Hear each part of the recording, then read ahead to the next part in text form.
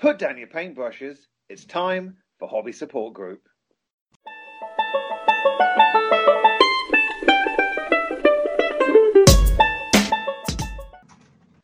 Hey Tom, what's happening?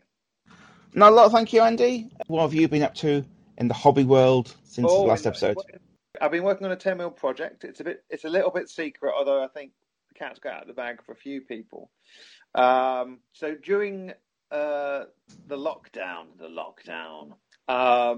I decided to work on a 10mm bolt action project. I was going to set cameras up. I was going to have two players like Skyping or Zoom or whatever it was going to be coming in. I was going to have a map. I was going to take black and white photos. I was going to show them what was going on. I was going to move the pieces around. It was going to be brilliant. And I never did that. But I did buy the models and I based them all up and I painted them up. And just recently I ordered some tanks, some 10mm tanks. I got them from Magister Militarum. Is that the name of the company? Something like that, I think. Yeah, they've got a really good range here. So I ordered the 10mm tanks and, oh my goodness, I enjoyed painting them so much. Axis Allies are nice and easy. I sprayed them NATO green. I then used olive drab, and I had some transfers are really good because it saved me having to paint the stars and stuff on there, and then just so quick and easy to do. But for the German armour, I used contrast paints. I sprayed them black. First of all, I then did a zenithial, if that's the right pronunciation, on them. These are only little 10mm guys. It wasn't super important, but I think it helped a bit. And then I just went over with 3 different coloured contrast paints, and they turned out so well. I was so proud of them. Luckily, I've got a few transfer sheets with crosses on, so I chucked those on there as well. I thought they looked really nice. You just have to take my word for it, how nice they look. So that's what I've mostly been working on. Also, I've done a few squads for Zona Alpha. It's just one slim blue book from Osprey, and you've probably got enough models in your collection ready to play it, but it's sort of loosely inspired by the book called Roadside Picnic. And if you've seen the movie Stalker, I think it also says in the book, sort of very much about the Stalker and the Metro video games as well. Yeah. So that's good fun. So I made some mutants a while ago, and I've made some bandits. I did 2 artillery pieces, howitzer and a Pak 38 for my Deutschland Afrika Corps, and then I also did a Hanomag, an Uhu with the infrared light on top, which I thought was probably one of the nicest jobs I've done so far on a vehicle. But also, as you painted it without an airbrush and got the really good blended camo to work really well, I just thought, I can't get that neat with an airbrush. That was cool. It's sponges, Tom. You get a little sponge and you like spongy stipple it, and then you get that gradation, and it's because it's sort of more random and organic as well. I could never do that like just with a paintbrush. You have to use it just to tear a bit of sponge off and then dab it. You get the little gradations. That's how you do it. Well, I've got a 148 scale ground crew guy with a little spray gun, so I might just start standing him at the side of my tanks, and it's like they've not been camoed up yet. He's there. He's just paint them up for you. I like it. Hobby-wise for me, I haven't done very much really, because I was quite literally under doctor's orders not to hobby wasn't allowed to sit down specifically at my hobby table. But I have, over the weekend, I painted up the first of the 6mm Republican Romans for Hail Caesar. Yeah.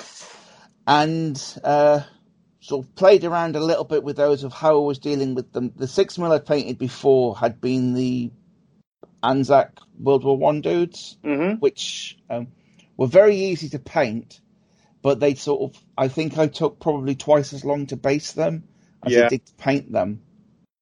And I thought I needed to have a better system in place for these Romans, because there's also 40 to 60 dudes on a base rather than the half a dozen or so of the Anzacs. So what I did was I glued the front rank to the final bases. Yeah. And then the 2 rear ranks I was all just blue tacked onto some painting bases. Yeah.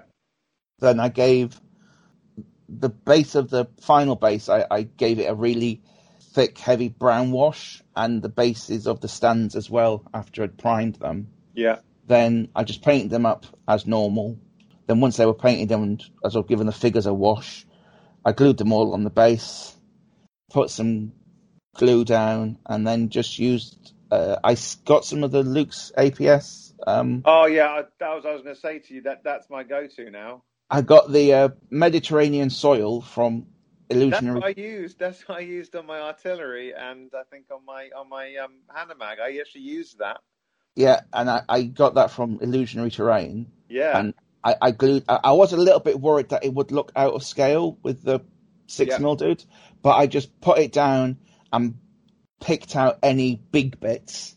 I think it looks better than the job I did with the Anzac dude using the backer spacing system. Yeah. Which for me was too much of a faff. Yeah, I really like that base ready stuff. I know sort of there's various sort of topics online and people say, oh, it's, make your own basing material and all that sort of stuff. But it just saves so much faff and having to have... £4, I think, as well. So it wasn't even expensive. It's not expensive, and it just saves all the faff of having to have half a dozen different tubs of everything to mix your own. I went to our local Poundland cheap shop, and I bought 4 tubs for £2, 50p each, and I just emptied it in, and the stickers come off the bag, and I just stuck those stickers on the tub, and it looks like they look pretty professional actually. And I would be happy. Like I said, time is my most precious resource. So if I could just get a tub of that for £4, then I'm tempted to go buy a few more because they've worked really well.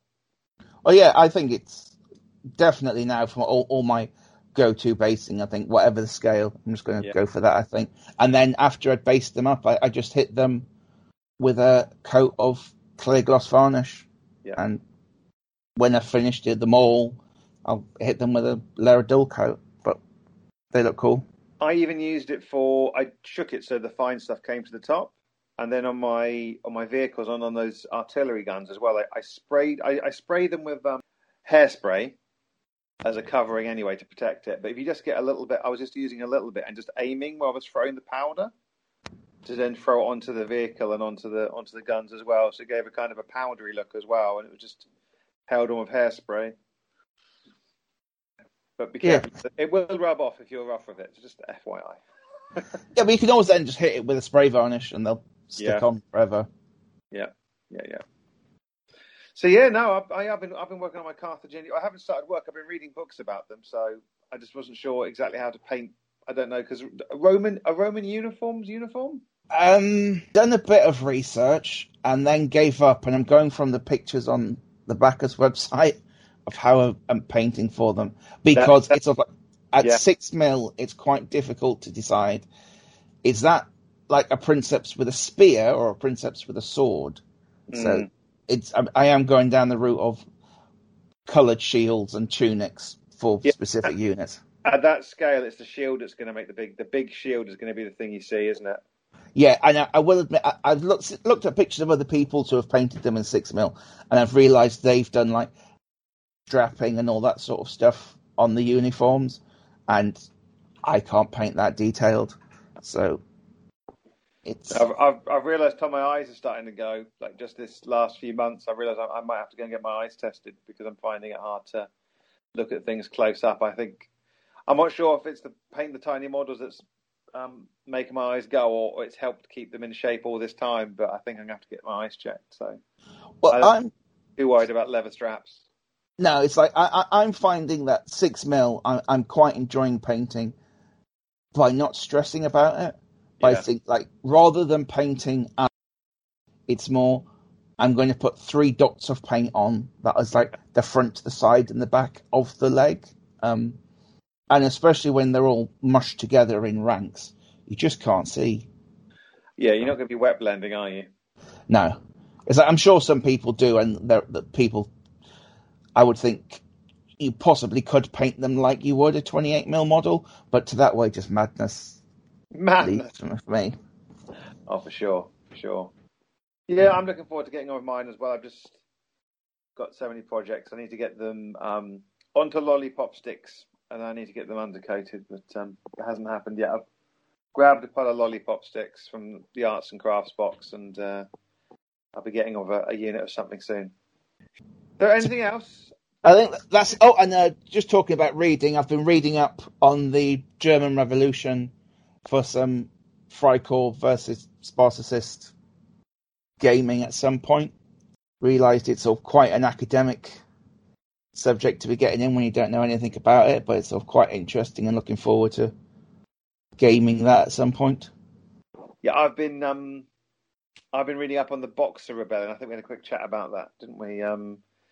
It's quite an interesting. It's interesting time to game in the sense that you get all these like Japan, Russia, Austria-Hungary, Anglo, the French, the US, Italians, all fighting together in China because they're trying. Obviously, the Chinese are trying to push the Boxer rebellions. Even the fact they're called Boxers is actually they're actually martial arts. It should be called the Kung Fu rebellion instead, because we arrived and went, they're fighting about weapons. It must be boxing. Must be boxers. So it's just quite interesting to see these countries. So I'm stuttering here, Tom. It's quite interesting having all these countries that in a few short years, 1900 siege of Peking, by 1914, Japan and Russia are at war, and we get World War One starting, and at this point in history, they're all fighting together under the same banner. Yeah, it's a period of history I know very little about, really. Yeah, me too. That's why I read a book. Still know very little, but I know a bit more. Well, on my sort of never diminishing reading pile, I've got some stuff on the 7 Years' War, which looks sort of quite interesting, which is basically World War Zero.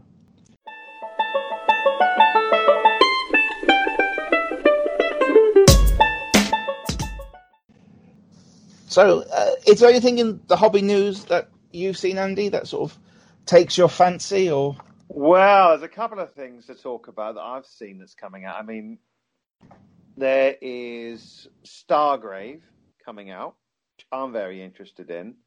I do like a bit of science fiction, to be honest. It's good fun. Laser guns and laser swords and things, and sounds fun. And that's going to be coming out in April. And that's from Joe McCullen, I believe it's Joe, isn't it? Yep, it's a... Yeah, I'm really sort of interested in that as well, because it... I think it will link in... It's an Osprey book as well, isn't it? But it's not... Yep. It will be... I think it will be like the Frostgrave series, when it won't be one of the Blue Book Osprey books. It will be a bit different. Yeah, they released a few times. They've released books hardback. Like, this is going to be a big game. I'm thinking of Frostgrave and like Dracula's America. Bolt Action. Oh, Bolt Action as well. Yeah. Yeah, I forget that's an Osprey game. Yes, same here. But they've, I think, like, not being disparaging of the Blue Book games at all, because I think some of those are great. There's A Billion Suns coming out early next year as well, which is the space, sort of like spaceship battle game. And I think I doubt that they're designed to sort of work together, but I like the idea of, here's a game with the spaceships. We'll now play a boarding action or whatever in the Stargrave sort of thing. And yeah, it will be cool to sort of be able to sort of scratch that sort of sci-fi silliness itch over without having to, dive into one of the other more established sci-fi games which cost a fortune. Oh, absolutely. I mean, the thing about the Blue Books are that you pick up the book and normally that's all you need. And rules-wise, at least, is not going to be, unless it's popular. Frostgrave has several expansions, but that is probably, that I would argue, it could be the most popular fantasy skirmish game at the moment. I mean, it's up with a war cry, pips it to the post. I don't know, but certainly for a while there, we all because we play at a local club. I say we play at a local club. It's not actually open at the moment, tragically. So, not a lot of games going on. But certainly at our club, like Frostgrave was huge. Oh yeah, I think Frostgrave, I would imagine, is a sort of order of magnitude bigger than something like Mortal Gods or Dragon Rampant or any of those other Yeah, games. yeah, But saying that, I think those other games, even though some of them have been out for years, I think sort of still do have a player base because I think generally they're good games. Like I really like. I always get the Greek and Roman gods one mixed up with the Futsal Minis Mortal Gods game. I think it's Gods and Mortals and Mortal Gods, and I haven't got them in front of me. I think it's Gods and Mortal Mortals. Gods, I think, is the Greek one. Yeah, that's the card one with the Yeah, Greeks, which I've got here. But the Gods and Mortals, I think it's really, I really like the design philosophy before that because it's one of those games where this unit type is whatever you base it on a CD. yeah. And like you just have the points for making up your own gods with their own powers and whatever. And so these are the rough units. These are how much it takes to tweak your own, so you can build whatever you want. So if you wanted to build super heavy armored, super tough sniper bowman, you Yeah. can do it, and it's sort of like the metric is there all to build the points. So it's a wiggle room to sort of really play however you want to narratively. Which I do get a little fed up of games where you spend these points to buy these bonuses, and someone's just like, "Oh, I'm gonna make him a sniper," and this, and it's like, "Oh, so what happens? He gets +1 to hit." Like, well, it's not that much better. no, like some of the powers in Gods and Mortals, especially some of the god powers, are really quite. You could say game breaking if you weren't sort of already knew what you're playing. There's things like if you have a love goddess, like men won't attack her, so like all your units, no matter if your units are men, they won't attack her, so you're sort of snookered. I haven't got any Amazons in my list. Oh no! But who's to say Amazons wouldn't like girls? Yeah, I think, but there's nothing to say that you could do that likewise. You could do it likewise, and you could make, if you wanted to, especially if you're doing a Greek god, you can give the Greek god, and then all the guys are equally like he's too perfect to rough up. Yes, there's some really really interesting blue rule books out there from Osprey. I'd really recommend people for different games, whether it's Patriots, Rebels and Patriots, or Dragon Rampant, or Lion Rampant, and different stuff. I think it's well worth a look at. But I'm quite interested to see what the game is. April it comes out next year. So it comes out April next year, and it's going to be small war bands, small skirmish groups. There's been a big war, and these are like pirates or fanatics or different people, scavengers, raiding onto like floating jetsam or old space stations, and trying to recover whether they're going to have like robots or mechanics or aliens or different kinds of things. It should be interesting, and I love it when it's model agnostic rules, so you can use any kind of model. I think that's really good as well. So I might use some 40k models, or I might just put something together myself. We'll just have to see. Yeah, I really like that. It's a sci-fi agnostic sort of setting as well. So I think, from what I've seen, I think you could sort of believably have a Star Trek away team, or something as grimdark as you want, or as silly as if you want a load of squats or xenomorphs in your force. I think you'll probably be able to get away with it. Yeah, Doctor Who Cyberman, maybe. Yeah. I mean, potentially, maybe you can take these rules and use them to play, a different fantasy, a different science fiction world that you want to play. Like, you want to do a Star Trek away team fighting some Klingons. Maybe it'll work for that. I mean, we haven't seen the rules yet, but I know Frostgrave was really good. We've had Joe come to the club and we had some events which he's turned up to. I had the pleasure of playing him myself, and it was really good fun. And I think part of the fun of Frostgrave is just going and just having a think about what kind of warband you want to put together and finding the models and producing a story. I think that's sort of like a hallmark of sort of all of his games that I've seen so far, because I really like Oathmark. I've yet to play it yet, but having read the rules and built an army for it, I really like the idea that it lets you build the fantasy army that you want and you can come up with the logic for what you want. If you want a load of elves, but they've got a load of zombie bowmen with them as well, then you can do that if you want to. This is how the rules aren't set in, orcs are evil, dwarves are grim miners, humans are good, elves are floating magic users. Mm-hmm. You can sort of do whatever you want, and the supplements that have sort of come out since then, I think the ones that's coming out in a few weeks, I think adds the undead to it, and the one that came out earlier in the summer is more about sort of campaign play and how your characters can grow during that.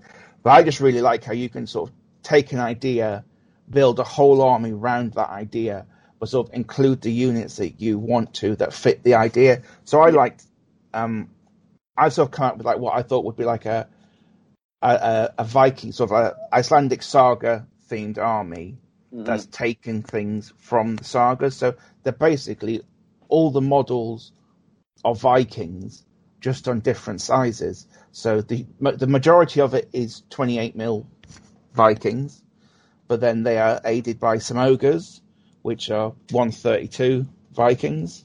Yeah. Then they've got a giant, which is a 112 Viking. Yeah. And the gargoyles for the rule, or some Hildefolk, which are some 10mm Viking archers, just to sort of plink away at people and elf shot them. That's nice. The aesthetic should carry across. Yes. I just need a ghost seal, and then it will be sort of sorted. I've bought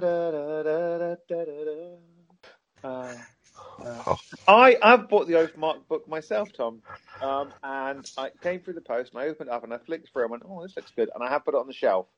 But I do intend to put something together because I want to play Kings of War. I mean, when it comes to rank and flank, I was listening to a podcast, they were talking about this, and they said when it comes to rank and flank, there's only really, I guess there's Dragon Rampant, Oathmark, and Kings of War. Kings of War is probably the biggest one at the moment. And I really like Kings of War. I know we had a chat about this before. I really like the Kings of War system, that you have the whole unit stay on the board and then it comes off. You don't take individual models off. I really like the way that works. Good game. Thanks, Ronnie. And I do want to have a look at see how I can use because I got I've been mentioning these Abyssal Dwarfs. Haven't started on yet, but I do want to use them for Oathmark as well. My Abyssal Dwarf, so I need to get a few bits and pieces. But I was starting. I just haven't had the time to start on them yet, Tom. If I'm really honest, I have to say that we talked about motivation before. I think on the last episode, and having a game to have things painted for is a big motivator for me. So I would love it if we were like, right, when we get back, we're going to play Oathmark. Get this many points. Get your dwarfs done, Andy. Get on it. What are you doing? Hopefully they won't languish like my English Civil War. Well, especially for the bigger projects, the motivation for getting them ready, like for something, is always what gets me through doing them, and it's just why I commit the time to them, because I was like, right, I've got to get this done for this end date. How long have I got to do it? And at the sort of really since March, like when lockdown started in March, I did work on getting my English Civil War finished, because the idea was as soon as lockdown had finished, I was expecting to jump straight back into English Civil War, and was expecting it to be a period of a few weeks. But then sort of since then, I've sort of got 3 bolt action sort of like slow grow projects on the go. And like I've picked them up and like done bits and bobs, but I just don't feel like sort of sitting down and painting like 40 Home Guard or a load of Voltstrom. It just doesn't get to me. So I found myself more and more looking at right, what can I get done this weekend? What can I do in an afternoon? And going for little projects. And I think sort of it's worked really well in that I went through my whole backlog of quick, easy to do little projects that I'd sort of had knocking about for years. But then I sort of found myself sort of going down the route of once I'd sort of got rid of all that backlog of quick, easy projects, buying more smaller projects that can be done in like a week or a couple of weeks. So just sort of get that buzz of like, oh, I've got these, they're done. So that's why I've done a like a East African Congo warband sort of a thing that I saw off eBay and I thought, oh, that's really cheap. I picked that up. Yeah. For like basically I think about a tenner, but then like looked at how much the actual rules for Congo are, and I was like, yeah, might not be playing Congo. You can play a different game with them. You don't have to play. Oh, definitely, they're just any like models I need for like a pulpy adventure game, like Indiana, maybe even Dracula's America. I think you could easily set that in sort of like a pulpy Africa. I think anything like that, they will be useful for that. But they were the sort of things where I sort of found myself sort of in a way more looking for models or looking for things that I could pick up that I could paint quickly and sort of give myself the tick of finishing a project. Yeah, sure. Rather than going, oh well, if I spend this weekend doing this, I'll be like 1/6 or 1/10 of the way through it. I've just been sort of chipping away. If I see that, I'm like, okay, I can get a vehicle done. I can get that howitzer done. So I haven't painted the crew yet, but I can just get the howitzer done. And then another night I can sit down and, paint the 4 crewmen. It's just working my way through. I haven't got to paint the whole project in one night. Just break it down. It's like, okay, just tonight, I'm just going to do this gun. I'm going to put on Cobra Kai, and I'm going to paint this Hanamag, or I'm going to just, watch the boys and paint a Panzer IV, whatever it might be, or just, I'm going to assemble one unit. I'm not going to assemble the whole army. I'm not going to set myself some sort of target that I have to get all done in one go. Just slowly chip away at a project, because it's not like you said, it's not like we're rushing to get it done for a date. It's just what interests you at that point in time. Yep, I found myself, I had a few things I just wanted to get painted as quickly as possible, just so I got them painted and out of the way. Yep. And then when I was doing that, I took a step back and thought, really, what is the point of doing such a half-assed job on these just to get them done? Do I really want them? Yeah. And then I either, like, the more valuable ones I flogged, and the rest I just donated and gave away, because, I don't want these. I don't want to paint this. Like, I've got a tub of 2nd or 3rd edition Marines that I just didn't want to paint. Yeah. I don't need them. I don't see myself playing with them. So I'm just going to paint them to get rid of them, and I might as well just not paint them and save the time. Because you're then going to have to store them as well. In my case now, that's the $500 million question of just, I think I have to admit I've run out of room for storing stuff. Yeah. And it's more, if stuff comes in, stuff is going to have to start going out, because I've, sort of read my wife has, put a sort of limit on the amount of really useful boxes I can stash about the place. And so now I know, which is fair enough, because I admit I have got hobby stuff everywhere. I have to admit, I've got an addiction. yeah, I have. You look at the and so it's not just minis; it's board games and everything. The top of every bookcase is such rammed full with board games that might have been played once. More than half of them probably haven't been played yet. I've got armies, Tom, that I've not played with yet. Oh yeah, it's and I want to. I paint, well, some of them I painted during lockdown, so it's not really my fault. It's I haven't had a chance to go out, and having that is part of the hobby is painting. I would have to admit, I probably, if I was sort of split at my hobby time, I would imagine sort of like building and painting models is probably, it's definitely the greater part of the hobbying I do. I do a lot more hobbying, that style. I do a lot more of the craft side of hobbying than I do gaming. I might get 6 hours of gaming in a month. Yeah. I probably do 15 hours of hobby style stuff a week. I've never really sort of worked out actually what I do sort of Well, we should do that. We should do that for one episode. We should come back and we should have a look at how much, just for 1 month, we should keep track of how much time we spend on. I was going to say looking at models online, but that's probably not a good idea. How much time we spend assembling, and how much time we spend painting, and how much time we spend playing, maybe, or something like that, and then just have a nice pie graph. That'll probably be quite an interesting thing to do, especially maybe with the playing aspect more when we sort of the club's back opening and we don't have to. Yeah, because at the moment, like, there'll be no gaming because there's no gaming. Yeah, thinking about it off the top of my head, I probably spend as much time a month looking at minis and like mucking about at Easy Army, like having the hypothetical shopping cart. Oh, I'll just build this army on Easy Army and I'll price it up while I'm doing it, and then delete both of them. I'll probably just spend more time doing that than actually do rolling dice. Yeah, probably like my hypothetical Dutch East India army.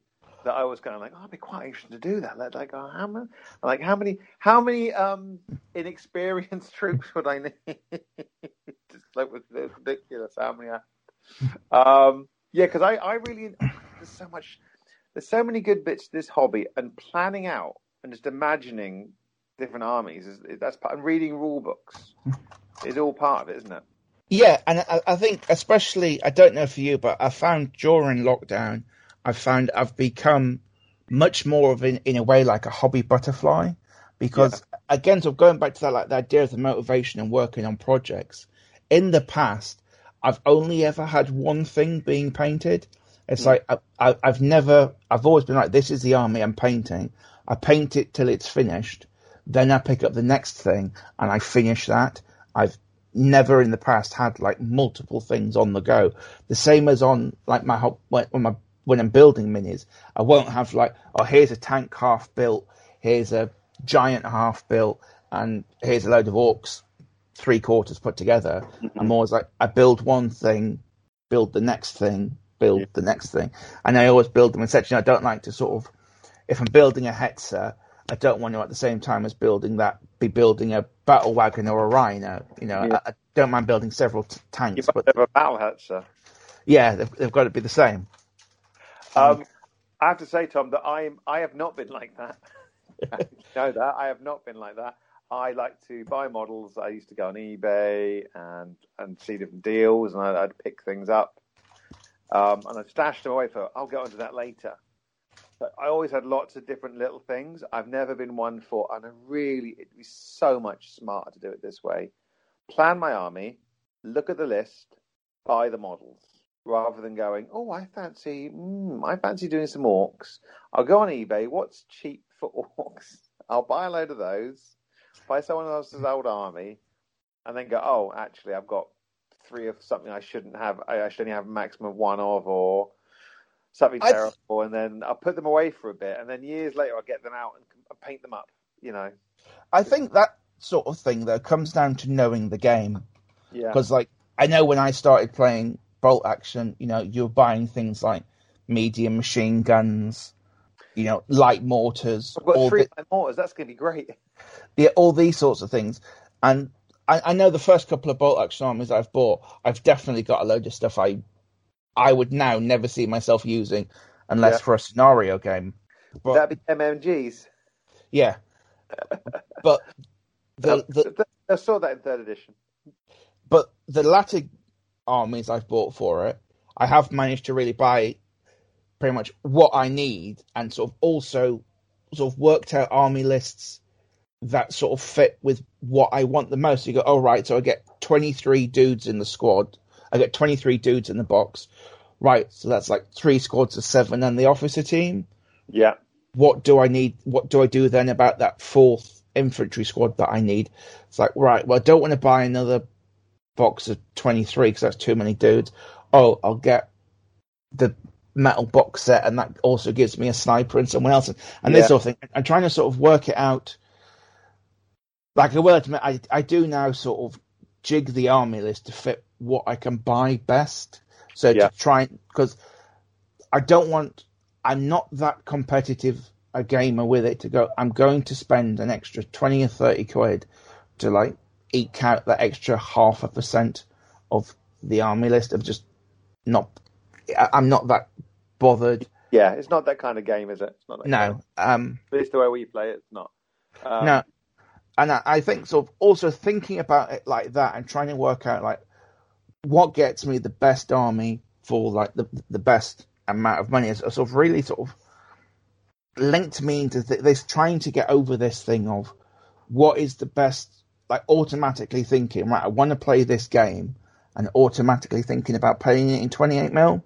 Yeah. Because one of our friends has got a bolt action Korea army and he's like really keen for other people to play it. And I've sort of been scouring all over looking for like some earlier Korean War British models that look all right, and that also, especially in the winter, and I just cannot find any that I find. Like the Warlord ones are all in tropical gear, and I don't like the sculpts of the First Corps ones. Yeah. And so I was like, look, right, I want to play this game, but I cannot find any models that I like. Then happened to see, and also they're quite expensive. Happened to then see the Pendragon 10mm range, and it was just like a light bulb moment. I was like, wow, these are quite nice models. Yeah, and they're really cheap. Anything else in the news you want to talk about, Tom? Get back to the back to the news.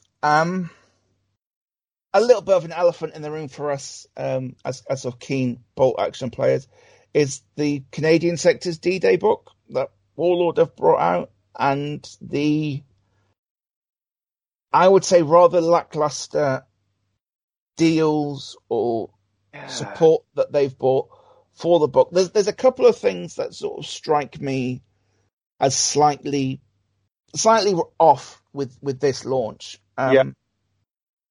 First off, it only seems like a couple of weeks ago. I don't know how long it is. It might be longer because I know time is now irrelevant really for everyone. But it only seems like a few weeks ago that we got the Mau Islands book. Yeah. This book isn't out until the end of January, early February, which seems, a 3-month window from when you order it to when it's delivered. It's a long time. Seems a fairly long time. And also, with the Stalingrad book and the last Pacific Islands book, the deal, Warlord did a pretty simple deal, was you bought the book and you could buy a box set of the troops for 50% off. Yeah. So it was like, Stalingrad book, I just got a box of Winter Germans, because you always need more Winter Germans. Yeah, exactly. And with the Mau Islands book, I just got a box of half-price Japanese infantry. Mm-hmm. This time, rather than make it 50% off, you got about £2.50 off. So rather than coming in at sort of £32, 33 quid, something like that, it was like 45. And I just thought, it struck me as such a low discount as to why bother doing it in the first place. Yeah. And I could understand if it was the new rumoured British box set, or the Commonwealth box set, that they sort of didn't want to heavily discount when it's just come out. But it wasn't. It was the old one, which I think most people would agree is getting long in the tooth. As somebody who wants a Canadian army, how did you feel about it? I feel I should explain that I live with two Canadians. I promised my son, I said, look, there's a Canadian book coming up. We are going to get a Canadian army. He's 6 and he plays in my models more than I do, I think. He likes to get the tanks out. But I promised him we were going to get a Canadian army. I've even been selling off my 40k tanks because I'm downsizing there, which is good, downsizing. The wife is happy. There's boxes everywhere. So I've been downsizing and I managed to save up about 350 quid. And I was like, right, I've got 350 quid. And when this D-Day book comes out, there's a nice big mega deal like they did for Stalingrad. So I've been excitedly waiting for this to come out. And it came out, and there wasn't a single Canadian army deal. There was a commando deal, there was SS, there was different German divisions, there was British, but there was not a specific Canadian Army deal. And I was thinking, have they not realised it has Canadian in the name of the book? I was so excited, and I was ready to take my money if it's good. And I'm like, well, I'm not even sure I want to. I probably will, because he doesn't like building an army. But I was very disappointed, and I think I let Tom know in an email, just a message, just how disappointed I was. I was going to write to Warlord and say to them, it's shocking they haven't even done a Canadian Army deal for the launch of the Canadian book. It just seems crazy to me. I wouldn't be surprised. I don't know, but I wouldn't be surprised if the Canadians are part of the big box that they do for Christmas this year. If they're going to do another big box, I know they've done a big box the last few years, but hopefully it will be a bit better than the Stalingrad one, which did give you some really cool models. But I love that sniper. I want that. The sniper's very cool, but I think the Berlin one, when you got the plastic Atari houses, is fantastic. And I think you look at the quality of that terrain compared to the MDF ones in the Stalingrad box, and it's like, ugh. Yeah. Personally, I think those plastic houses, the German houses, and the like resin barricades and stuff you got were just fantastic in the Battle for Berlin box. Yeah, but we'll see. We'll see what happens. We'll see what happens, eh? Yeah, I'm looking forward for it to come out. I know I've pre-ordered it. I just ordered that and a sprue of female zombie apocalypse survivors to get the free postage.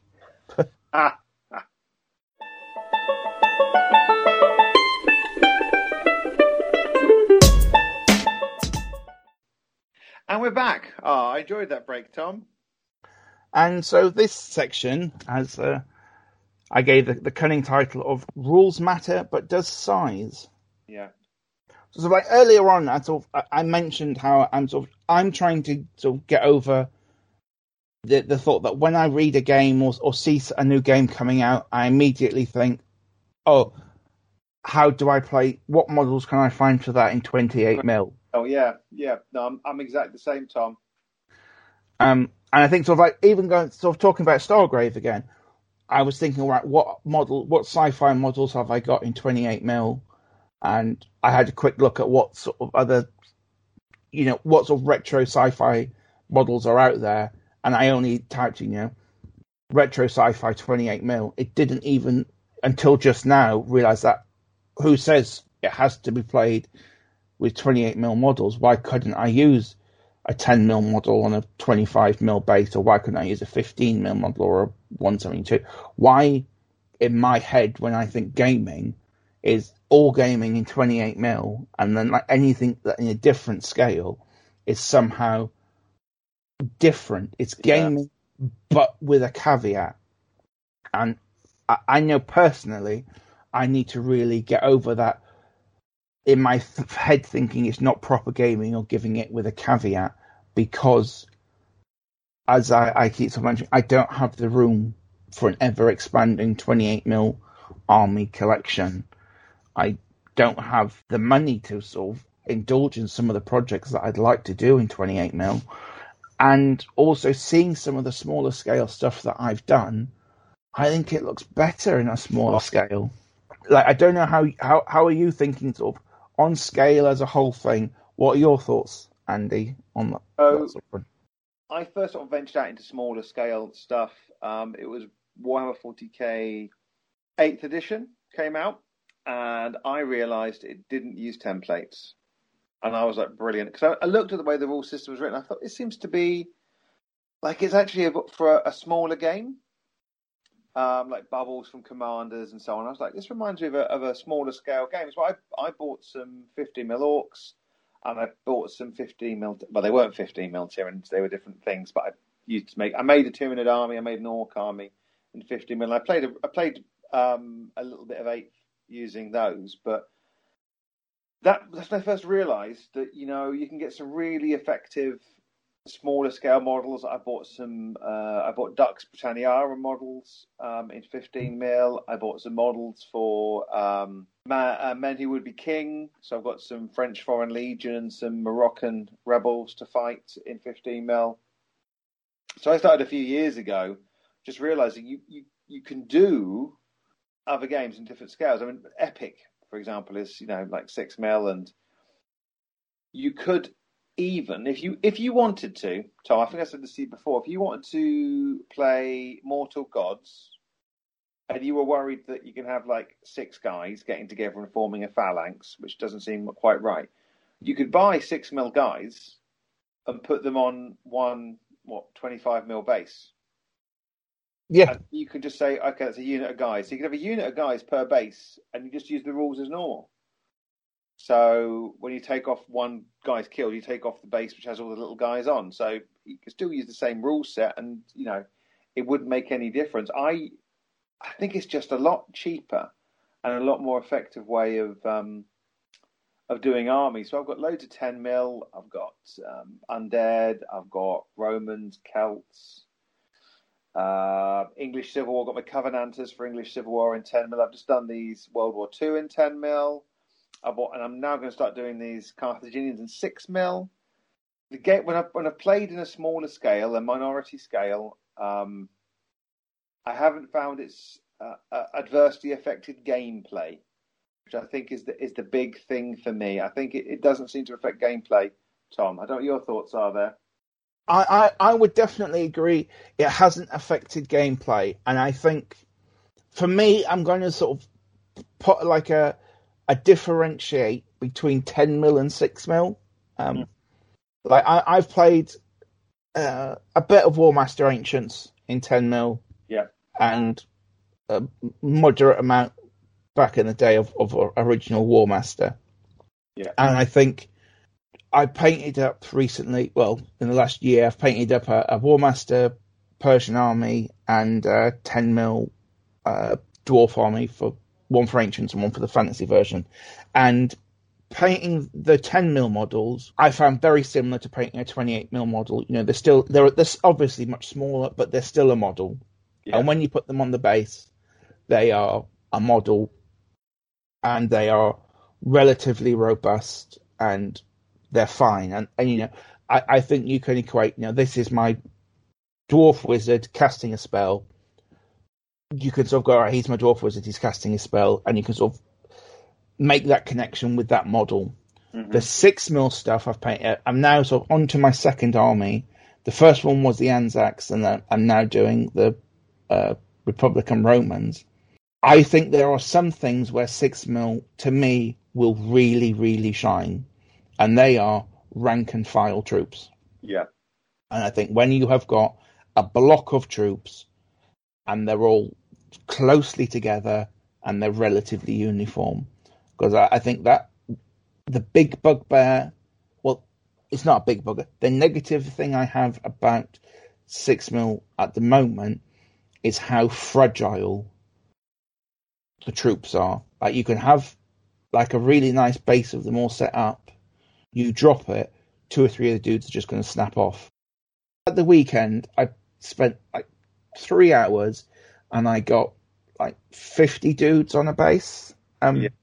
And they look like 50 dudes. And like, you pop 10 of those bases down, you've got 500 men that look like 500 men. Yeah. And that is realistically then a small army. You were saying earlier on with the idea of, 3 men does not make a phalanx. Yeah. The same as like really 10 men don't really, do they? But if you've got, or like a 2-man deep phalanx is a bit pathetic looking.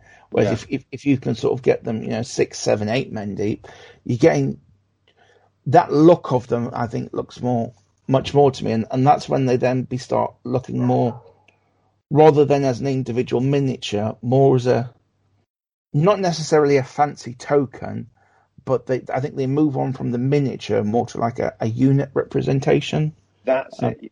Yeah. For skirmish games where you can have a gang of people, like Wartime, for example, there's Blast from the Past, or Infinity, or some of these games where you're using a small number of models. I think 28 mil is great.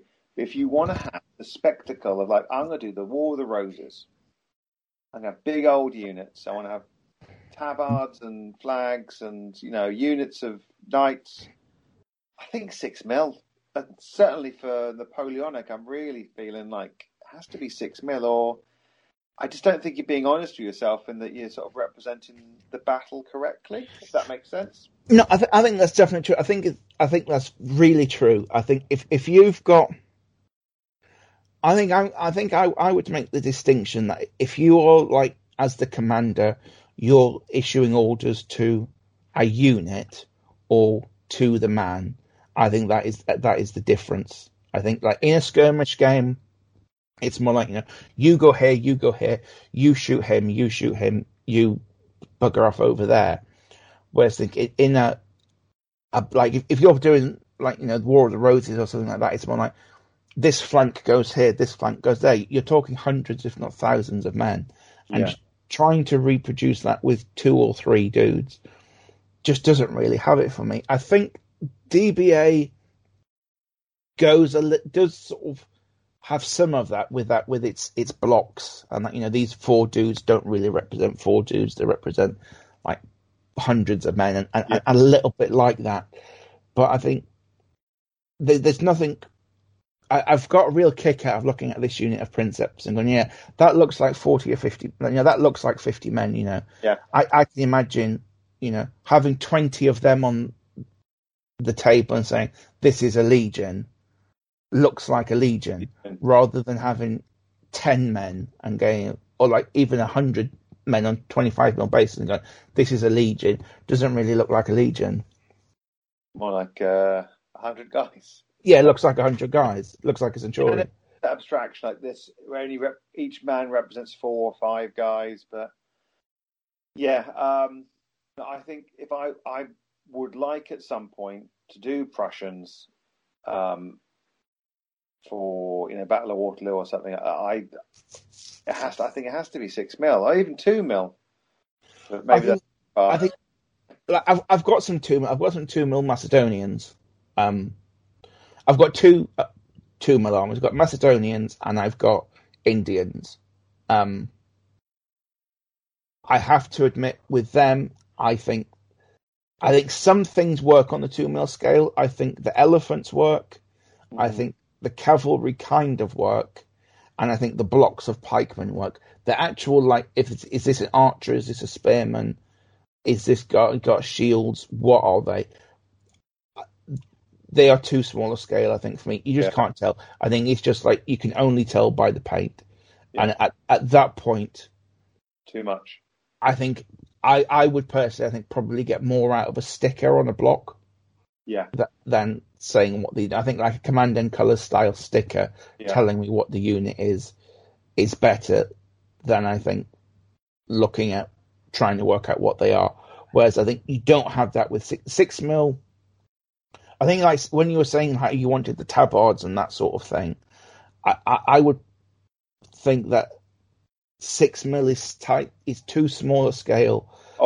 I'm thinking of like if you have a unit of knights. Yeah. They've all got different heraldry. If I was doing a unit of those in 28 mil, I'd be pulling my hair out. Oh yeah, no, I think you could definitely do like a lot easier to do.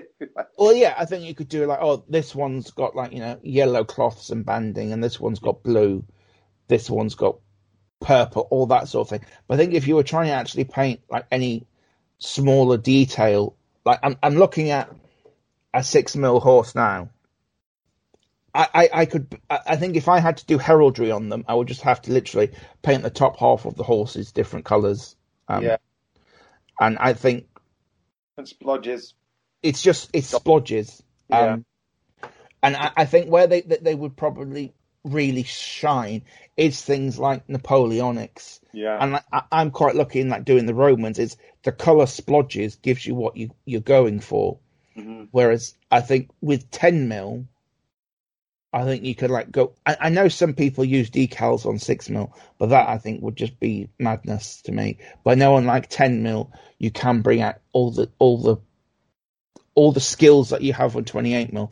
I think still work on 28 because on 10 mil, because I know when I've painted the 10 mil stuff, I still paint them like one at a time, like a model. Yeah. Whereas these 6mm dudes, like I pick up, like in my hand, I've probably got 20 or 30 dudes at the time that I'm just dotting on colours of paint, and it's like this arm is really just 3 connected dots.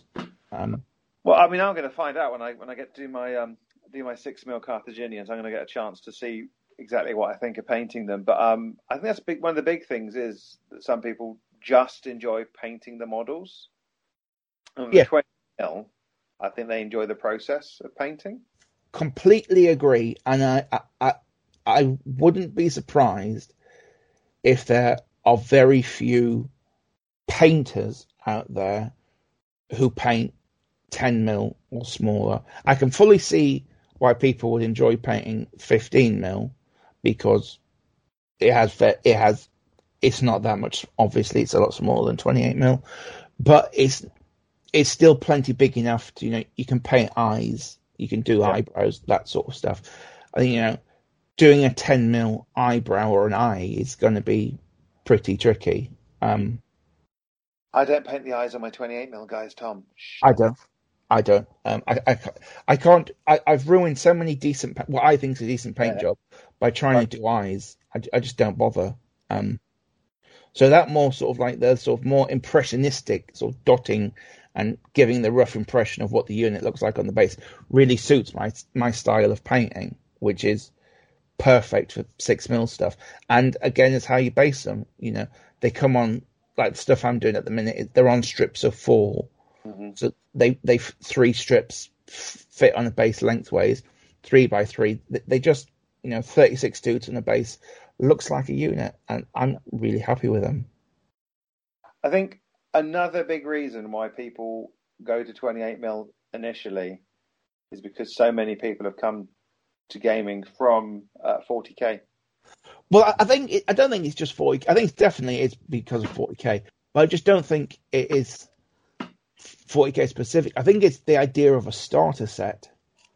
Like, I can't think. I know backers do some bundles where you get a set of rules with their games, but I can't think of any other modern. Titanicus, the 40k, not epic. That's a different scale, isn't it? And you have things like Cruel Skies and Cruel Seas or whatever. They're different scales with starter sets. But I can't think of a smaller scale infantry based game which has a starter set. But I think also the thing that makes it more difficult for people to pick up any scale outside of 28mm and possibly 15 is that there isn't an overriding game that is played in that scale. Like, you think 15mm 172 World War II is Flames of War. Like, bolt action is, on the whole, 28mm World War II. There isn't like what is 10mm World War II. Now, I know there is a game coming out soon, which is hopefully going to sort of fill that niche for like divisional level games, but I'm sure it will still be a relatively sort of niche game. And I think sort of where people do play World War II in different scales, it's like, this is Chain of Command in 10mm. This is, a different, even more niche game that we're playing in 6mm, or these are a homebrew set of rules that we've played for this. And like how we are going to be playing the Punic Wars, we're going to be playing Hail Caesar. Where like you buy the Hail Caesar box set, the starter set, it comes with 28mm models. Like, the designer of the game himself had like put out a set of like a document how you can adapt it to smaller scales, and it says in the rules you can play it on different scales. But I think what you get in the starter set, I think, sets you down a sort of route, doesn't it? Because I've got that starter set, and I sort of had to think, right, I'm going to play this game, but I'm not going to play it with these models. These models I'm parking over here. I'm going to use them for infamy. I'm actually going to play this game in a smaller scale because I can't afford to play it in the big scale. and I think for me, the driving thing for me for trying to go down that road of playing, especially Hail Caesar in a smaller scale, was realizing that the scale and scope of game I think I would like to play in that game to get an army up to the size would cost me about £1,000. Yeah. Because you're thinking, well, I want 20 chariots. I think because I like the idea of chariots. I don't want 2 chariots. I don't want 3 chariots. I think they come in units to be the 6 or 8, and you're looking at like 15 to 18 quid each at the cheapest, and that's for like one unit, which comes in at 30-40 points. That's 90 quid a unit. Something like that. Yeah. And so it's, I don't know what scale people play it on in the larger world, but I could easily see it costing you over up to or over £1,000, depending on what army it is you're playing. If you're just playing, low rank after rank of plastic Romans, then it's not going to be very much at all. But if you're doing, you've got elephants and all sorts of things, it's just you need a second job to afford to play it, and that's not disparaging that game specifically. I think any massed game is the same. If you have, like even if you're saying that with the plastic Centurions, I've seen plenty of photographs of people's 28mm Napoleonic armies where they've got thousands of figures, and you go, well, they're cheap. They're 20-30 quid for 40, but once you've got thousands of them, then they are cheap. It's not cheap, individually cheap on the kind of bulk you can end up with. They're certainly not cheap. And I feel you can jump in and test an army. Just buy an army for like 30 or 40 quid. It's like £35 for a 6mm army. You could just buy it. I think I've spent that on a round of drinks before, Oh, definitely. And I think if you're on, but I think also if you want to try something, or you really want to play something, but you haven't got somebody who's got an opposing force, I think it's more than affordable to sort of like buy both forces for yourself and just give them to a mate to play for the night and go, right, I'm going to rock up with this game. Which side do you like? I want to do like Hittite Egyptian Battle of Kadesh, because again with chariots. So like at some point, when this is all over, I'll just pick up a couple of both armies. I'll paint them both up. I'll come down the club and I'll say, who wants to play these? Right, do you want Egyptians or Hittites? We're playing chariot wars.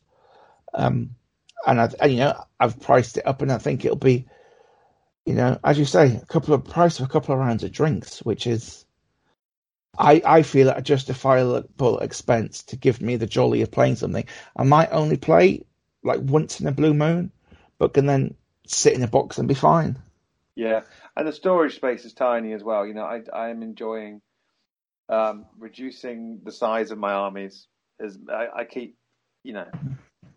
them in really useful boxes, and it's just so much smaller to keep those guys together than it is it's all the KR multi-cases I've got.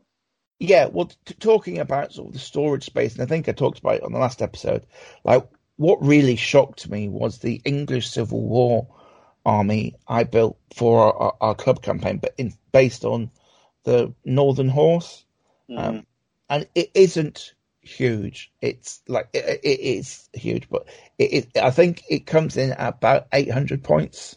Yeah, with everything and on all the sort of bells and whistles. Which, if you read the rule book, is like it says like that's the size of like a full big day sort of game, and that takes up 5 really useful boxes.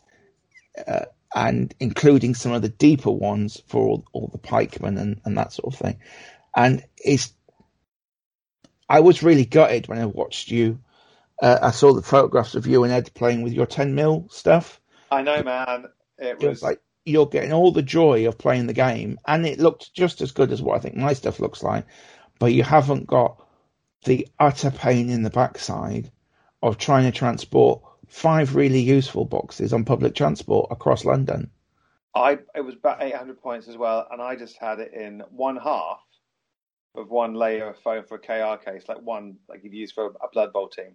Yeah, it's like I couldn't take that army to an event because it's too hard to it's too big to transport, unless like I took a taxi there or something. It's just it like really. And then when I sort of realised it at home, and I realised, well, this one army is taking up the storage space of like 5 of my normal more than 5 of my normal bolt action armies. Yeah, I just thought, this is like, I'm glad I've got it, and it's something I will keep forever now I've got it and I've painted it. But it's like, I realised you can't do this. I can't like when I got the Napoleonic stuff, I was sort of very careful, though it was like in a deal, so I got a lot of what I got.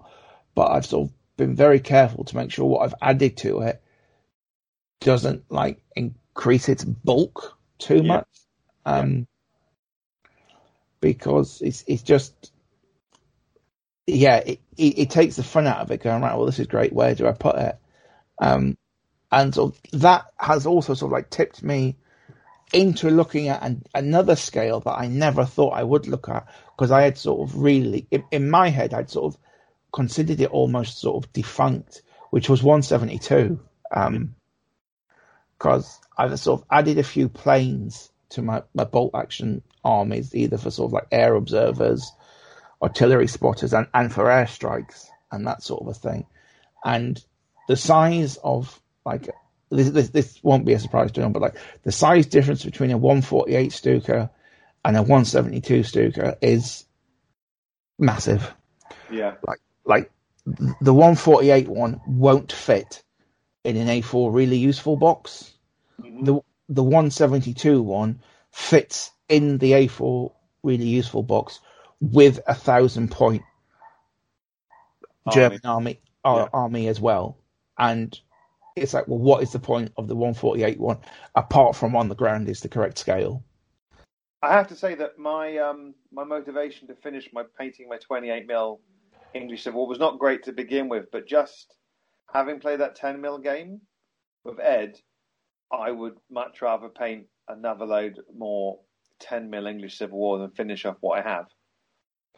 Because it worked so well. Playing Pike and Shot 10mm blocks of guys, it was just as good as playing. It didn't have quite the spectacle of that big event we organised. We all brought our stuff down. It didn't have that feel. But as a game between two people, it was good. It worked really well. I think you might have sort of hit it on the head there, rather than like, as a game and just going down the club on a Wednesday night or even on a Sunday afternoon. I think the 10mm stuff is just better. You know, you want to play a game, chuck it in your bag, go to work, have a couple of drinks, play it for a game. Hands down, better every time. I think the 28mm stuff, I think, is for that when you want that spectacle of treating it more like an event.